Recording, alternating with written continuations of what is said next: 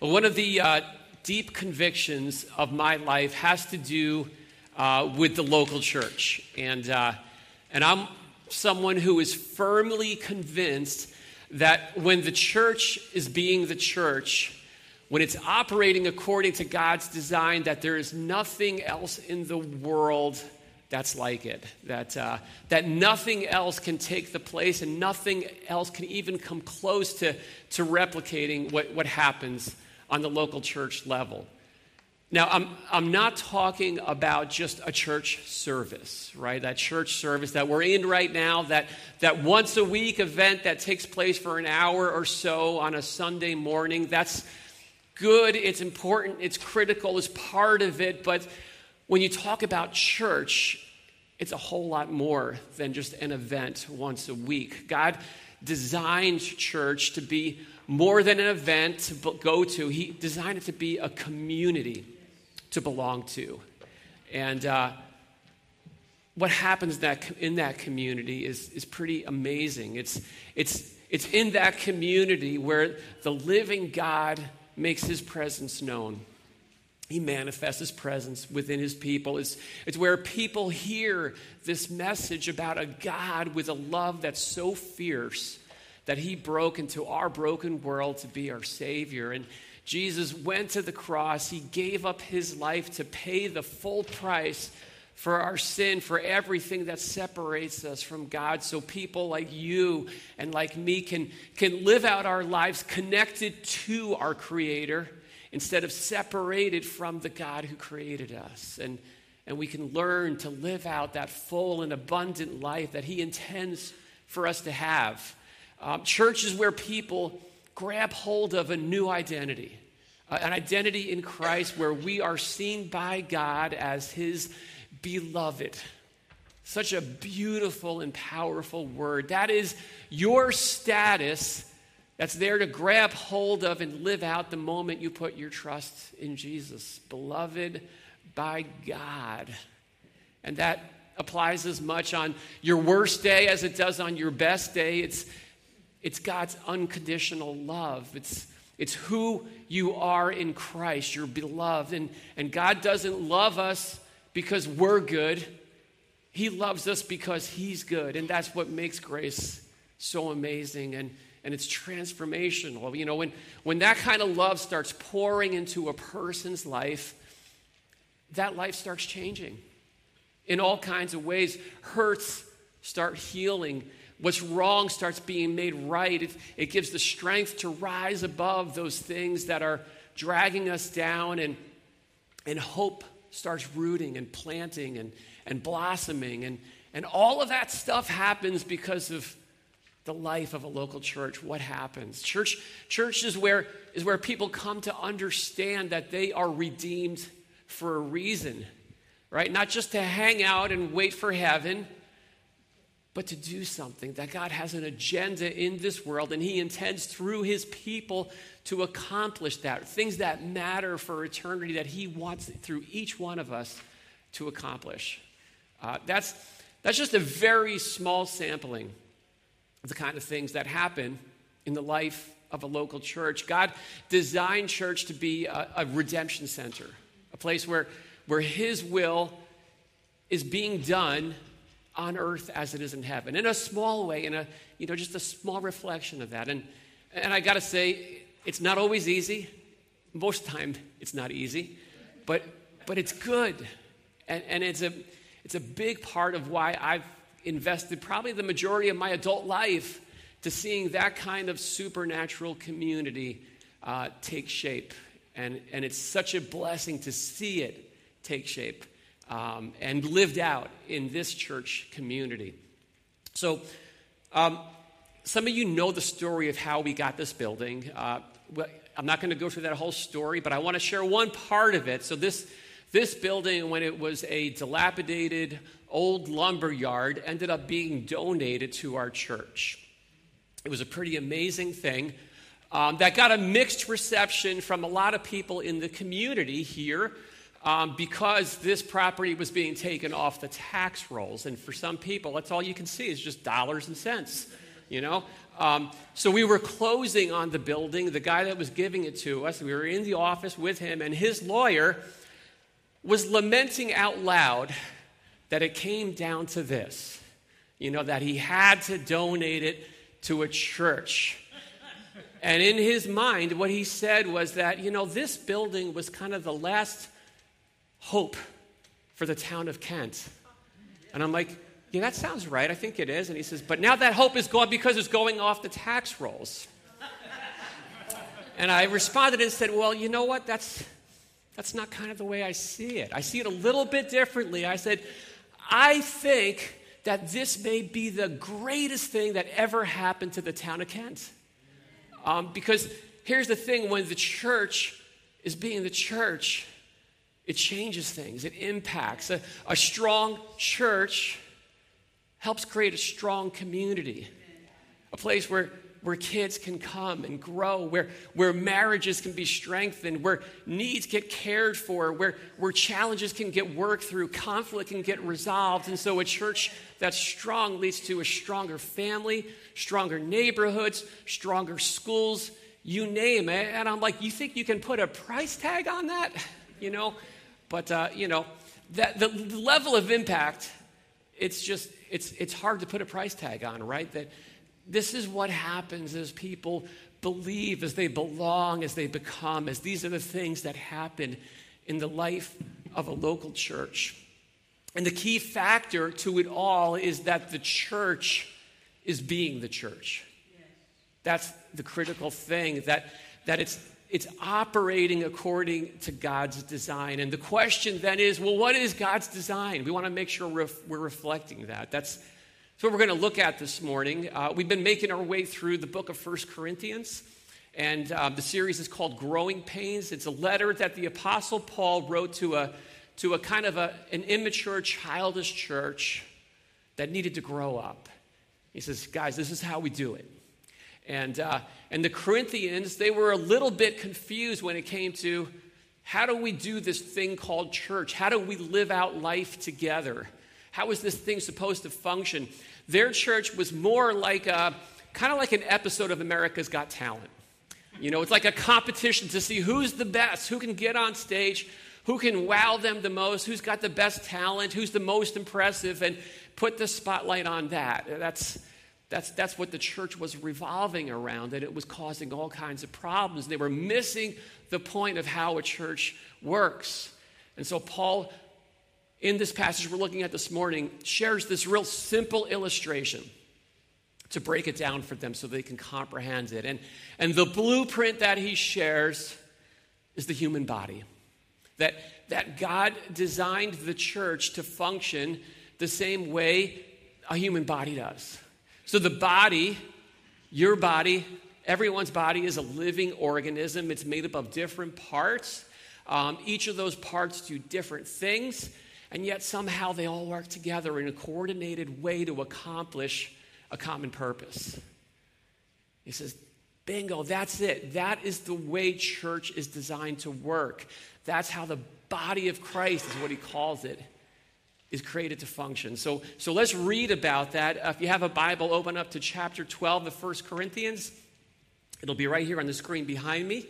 And I'm going to read the first few verses. And one of the fun things about a passage like this is not only to challenge. I hope there's some challenge this morning, but as I'm going through it this week, I'm just like celebrating the community that we have here, the way that we do church here, that it is together. Good things are going on, and so I just want to celebrate that as well. So here's what it says in verse 12. For just as the body is one and has many members, and all the members of the body, though many, are one body, so it is with Christ. For in one Spirit we were all baptized into one body, Jews or Greeks, slaves or free, and all were made to drink of one Spirit. So as he's introducing this analogy, this illustration, there's this clear call to belong, to be connected, that it's part of this whole illustration, of a body illustration. The Christian life is intentionally designed by God to be lived out together in community. That's what church is about. So it's kind of like football, right? You can like football, but you cannot play the game unless you're on a team. That's the way Christianity is. You can't have one without the other. It's not just about you and Jesus.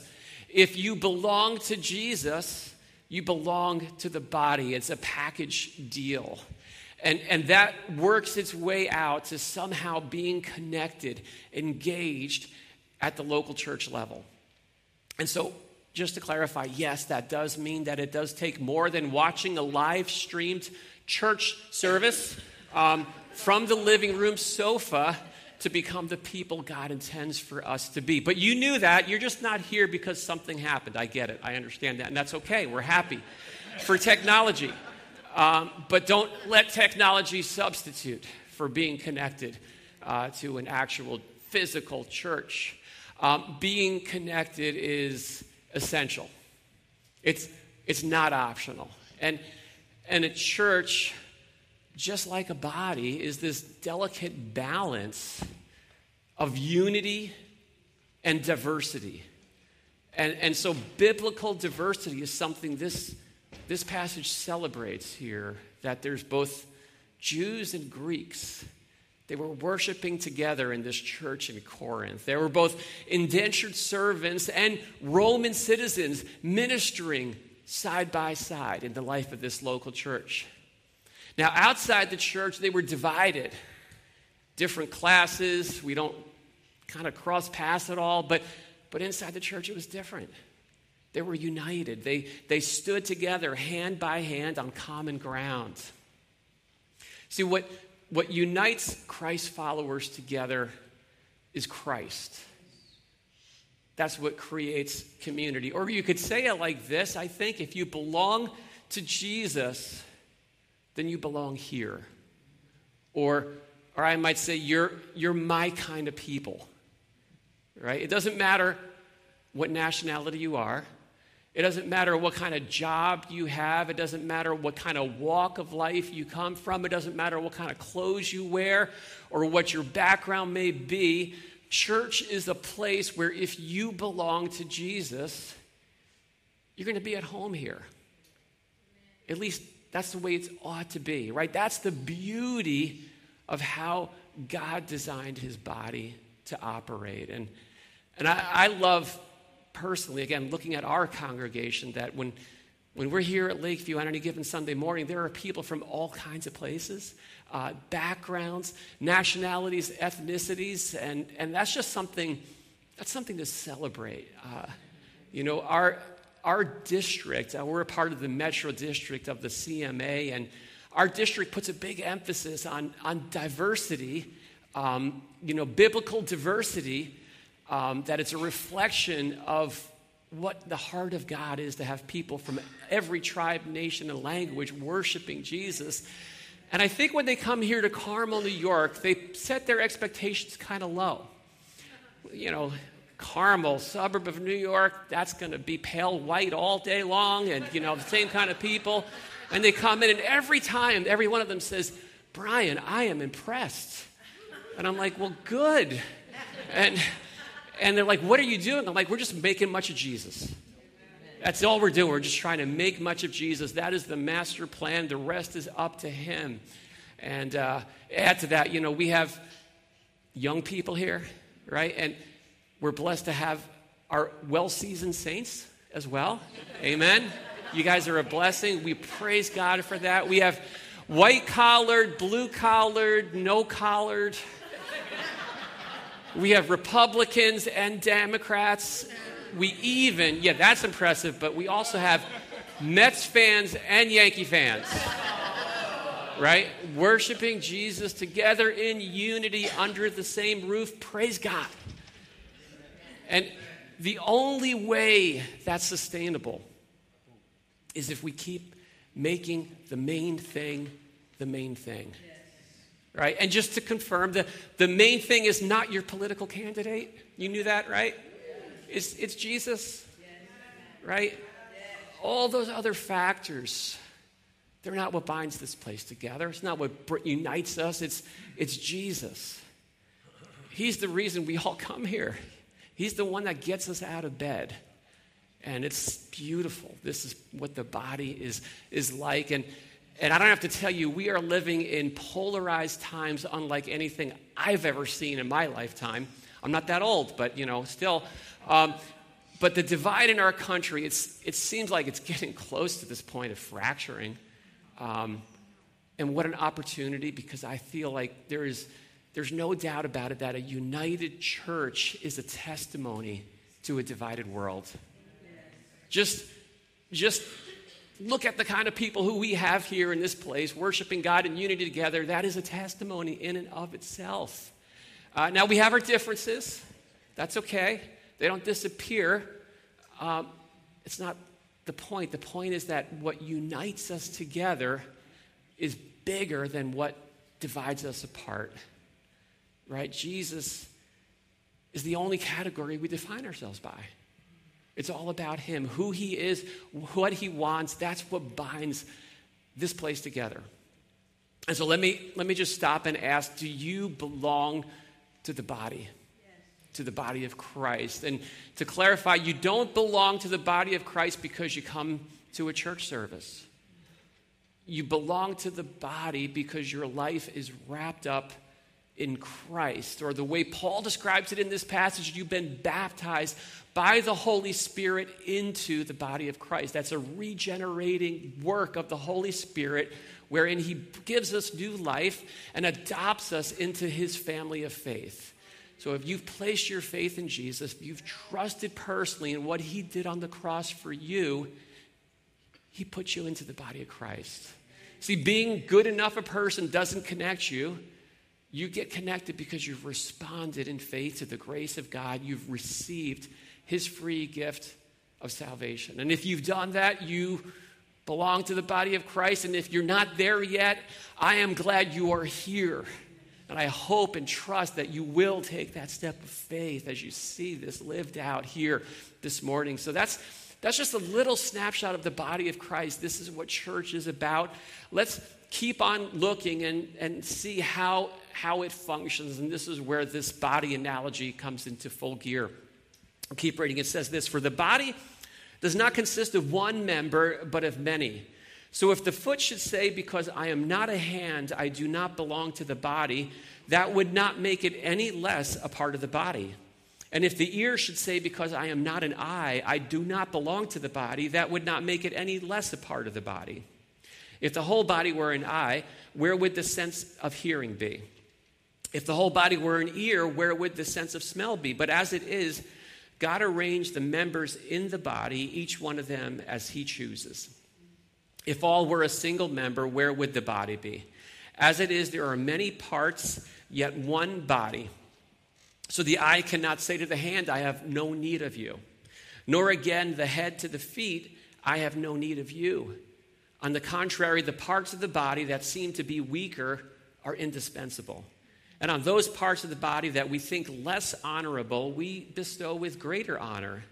And our unpresentable parts are treated with greater modesty, which our more presentable parts do not require.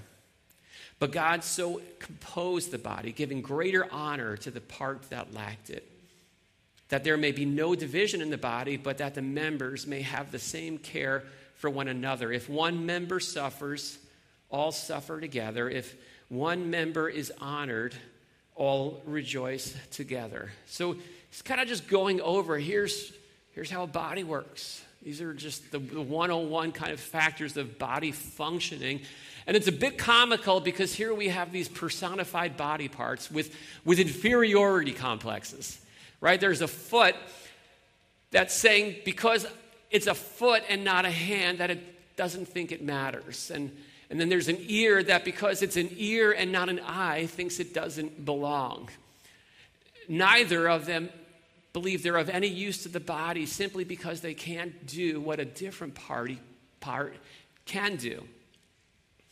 So the idea is that attitude can infect the body life of any church, right? It happens in a few different ways. One is when certain spiritual gifts get expressed and others get ignored. We looked at the spiritual gifts last week. This is a continuation of that. And it can also happen when we start just looking around and comparing ourselves to someone else and then think that we've got to be like that person instead of being who God created us to be and embrace the unique contribution that God shaped each of our lives to make.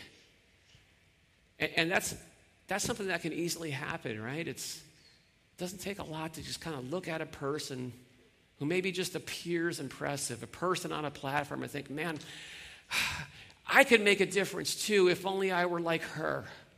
Or that guy's so gifted. What that person is doing, that guy's really making a kingdom impact. I could never do that, so I can't make a difference. Now, there's a part of that that's true, and there's a part of that that's false.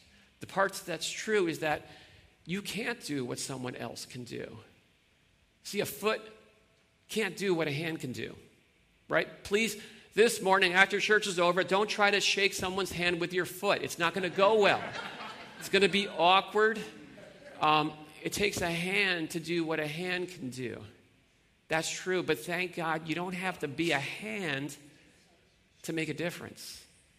The body needs hands and feet, right? I didn't see anybody walk through the door this morning walking on their hands.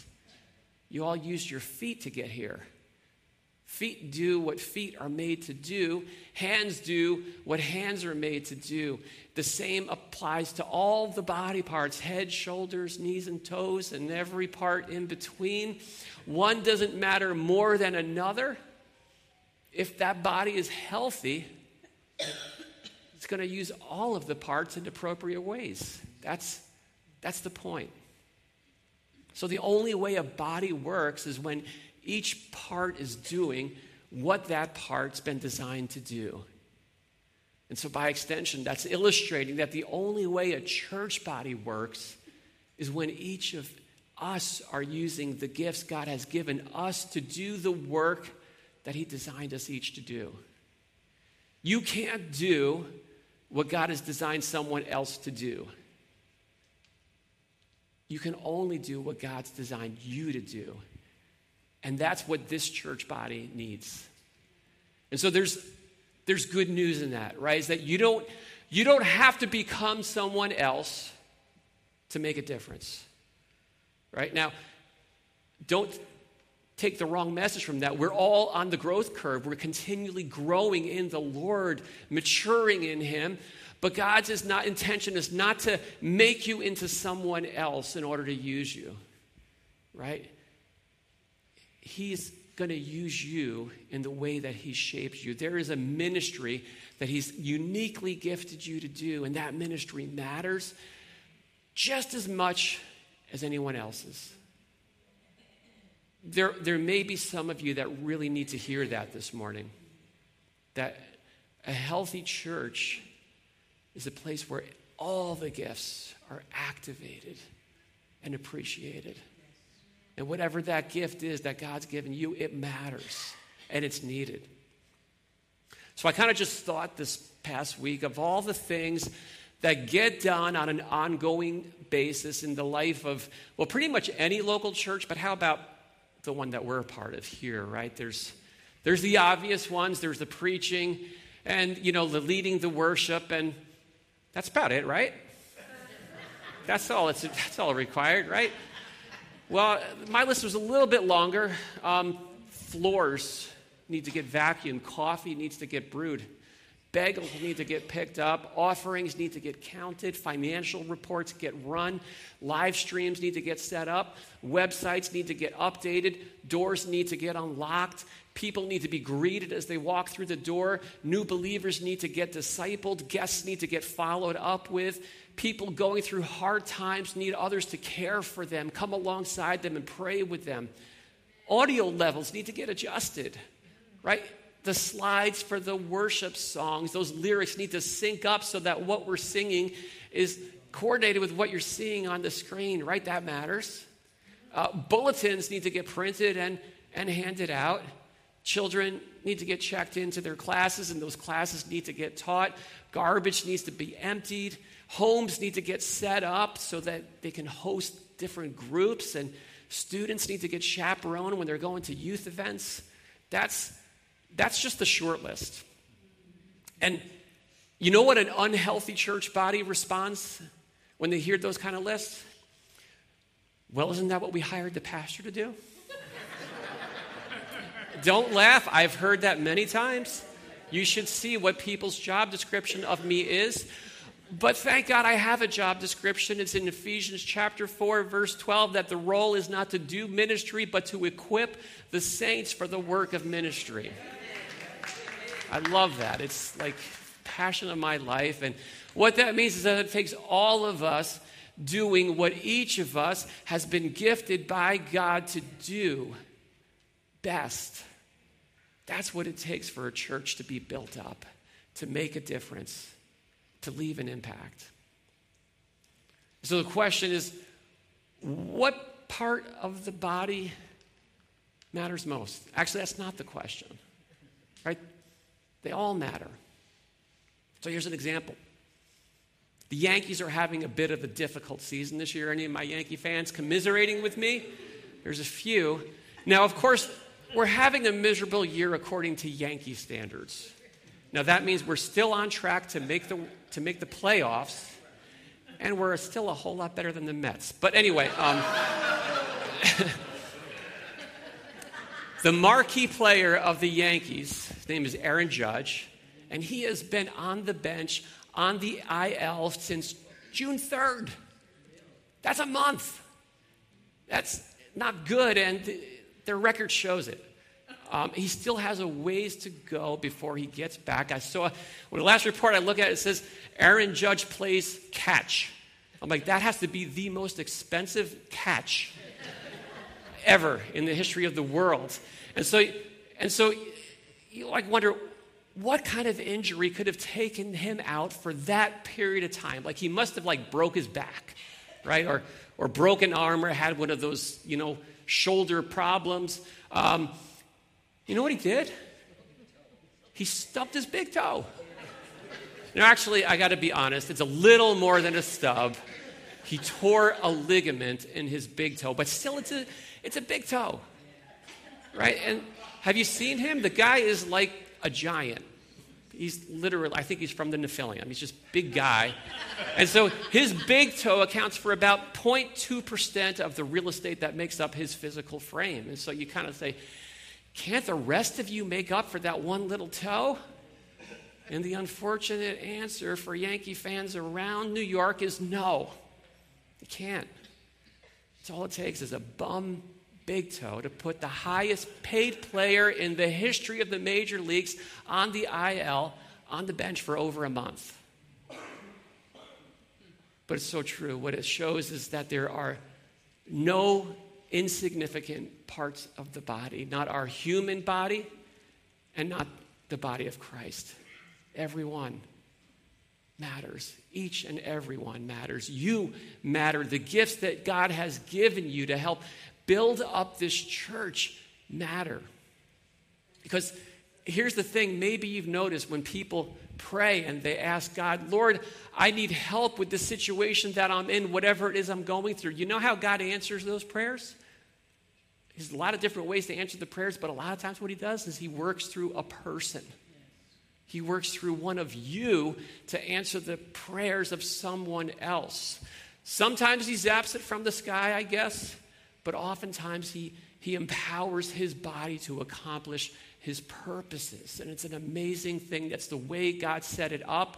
That's why there's no non-essential members to the body of Christ. That's what it says at the end. I'm going to just read the end of the passage. It says this, now you are the body of Christ and individually members of it. And God has appointed in the church first apostles, second prophets, third teachers, then miracles, the gifts of healing, helping, administrating, the various kinds of tongues. Are all apostles? Are all prophets? Are all teachers? Do all work miracles? Do all possess gifts of healing? Do all speak with tongues? Do all interpret? There's rhetorical, the answer is no, but he says, but eagerly desire the higher gifts. So the idea is that on our own, we're not going to make it. We're not going to make an impact, the kind of impact God's designed us to make. You are the body of Christ, it says, and that's all of you. That would be like if Paul were from Georgia. He'd say, y'all are the body of Christ. And then individually, you, me, each one of us are members of the body of it. It doesn't matter how gifted you are, how impressive you may be, you on your own, me on my own, all of us on our own are never going to be the body of Christ. We need each other. We have our own individual gifts, but none of us have all the gifts. We can do what we can do, and that's why we need to be connected to others who can do what they can do, and only together do we accomplish God's purposes. And so let me just celebrate the things that are happening right now as this body of Christ is making an impact in the way that we are able to. I'm just blessed that we have the strong, empowered church body that we have here. I'm so grateful for it. I walk in on Sunday mornings, and there's so much going on. There's people who come, and after church is over, you know, you guys have been hanging out for a while, which is awesome. I see like half an hour after church is over, there's people hanging out. They're sitting around tables. They're not just hanging out. They're ministering to each other. There's stuff going on as they're pouring into each other's lives, investing in each other's lives. On Saturday morning, there's a men's group, and they meet, and they're ministering to each other. There's women's groups that are ministering to each other.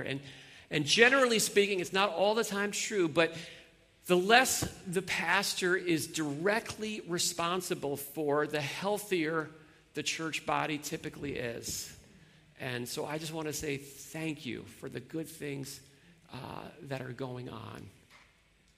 And then I also want to say, as a church body, we have needs, right? And so we are always looking for people to fill the needs that we have because those needs matter. But there's another side to it, and that is that if you are a Christian, you also need to serve.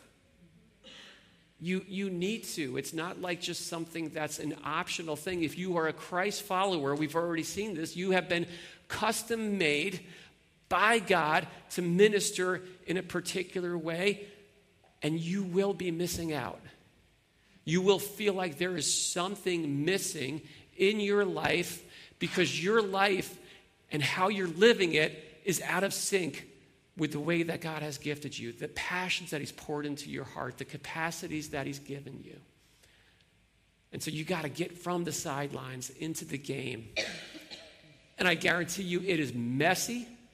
It is challenging because it's going to involve people. And anytime there's people, there's bound to be problems. But also that's where God's Holy Spirit is at work and he's empowering. And he promised to use those efforts to make a difference for eternity. And it's good. And so, sitting on a Sunday morning, taking it in, listening, learning, all of that is good. Being ministered to is good, but it's not enough. So much of what God wants to grow you into, all of us into, to become the people he wants us to be, it happens in the context of ministering, of using the gift that he's given to us. Many of you know that firsthand. God's answer to someone's prayer is you.